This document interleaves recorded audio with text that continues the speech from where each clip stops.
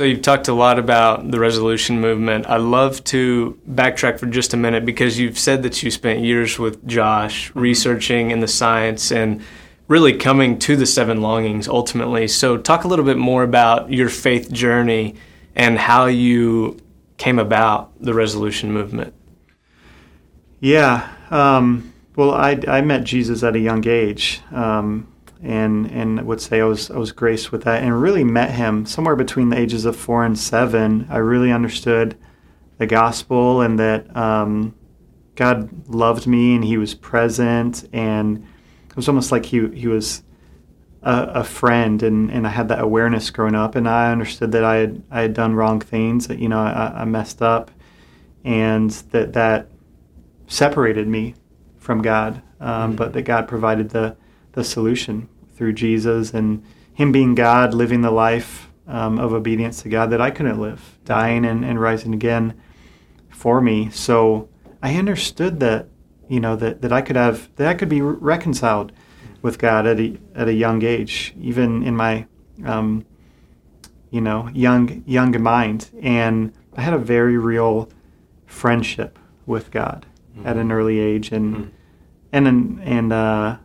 I know I had the Holy Spirit and was saved at a young age because I remember just talking to so many of my friends on the street, playing, and I was talking to them about explaining the gospel and seeing them give their lives to Christ and whatnot, ages 7, 8, 9. So had that foundation early on, but never really understood much of how to grow, how to learn more about God. Sure, I knew there was the Bible, but didn't really understand how to build the relationship besides just talking to him. So I did a lot of talking with him throughout the early years of my life. But it wasn't really until I went away to college at George Mason University and got involved in a campus ministry that I really started to grow spiritually. I understood how to study the Bible. I started studying doctrine and figuring out all of these things, like my opinion on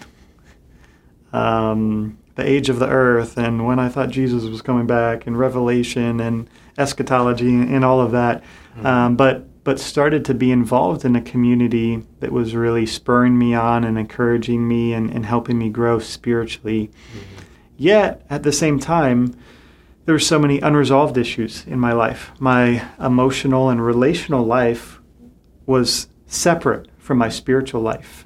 It was like I was growing with God, or trying to, and growing in intellectual knowledge, yet there wasn't a ton. There was a little bit changing, but there wasn't a ton changing in my view of myself, my addiction to pornography, my struggles with anxiety and depression and obsessive compulsive disorder.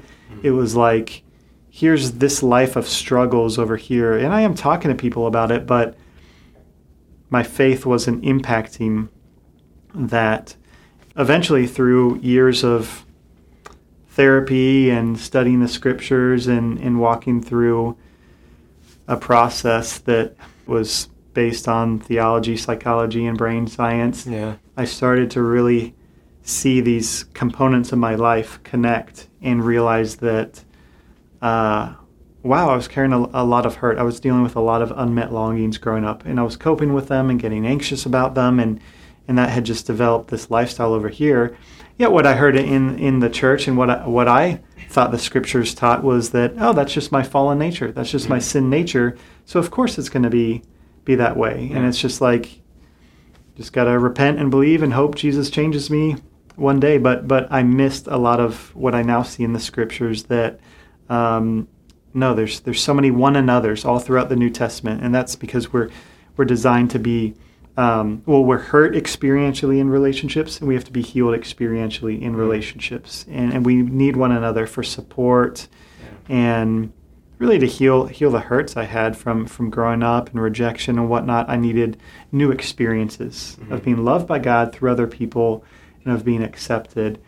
And over time, it just started to blow my mind. And I started working with more and more people and missionaries and helping other people find freedom and healing, and realized, wow, there is such a disconnect globally in the church with our hurts and struggles and our spiritual life. And then also our emotional lives and our relational lives. We think that generally, I would say, I think many people think that spiritual maturity is seen by how much you know about the Bible, how much you do for God, when that's not what it's about. It's about how much do you believe who God says you are. Mm-hmm. You know, Christianity is so much less about doing and more about just being a son of God, a daughter of God, and out of an outflow of that, loving people. And unless we get to those unresolved areas of our life and the unmet longings and the hurts, just kind of like anger, we'll compartmentalize those areas, and we'll still be trying to push people away because we've dealt with so much rejection and hurt, and we won't let people close. Mm-hmm. And we need to be fully known and fully loved. I mean, only the parts of us that we allow to be fully known can be fully loved. Yeah. So in my journey, realizing all of that, starting to find freedom and healing, seeing other people find freedom and healing, and then as a result, working with so many missionaries and churches, seeing people, their ministries become more effective, them want to share their faith more, them being more loving and caring towards other people, their witness for Christ increased.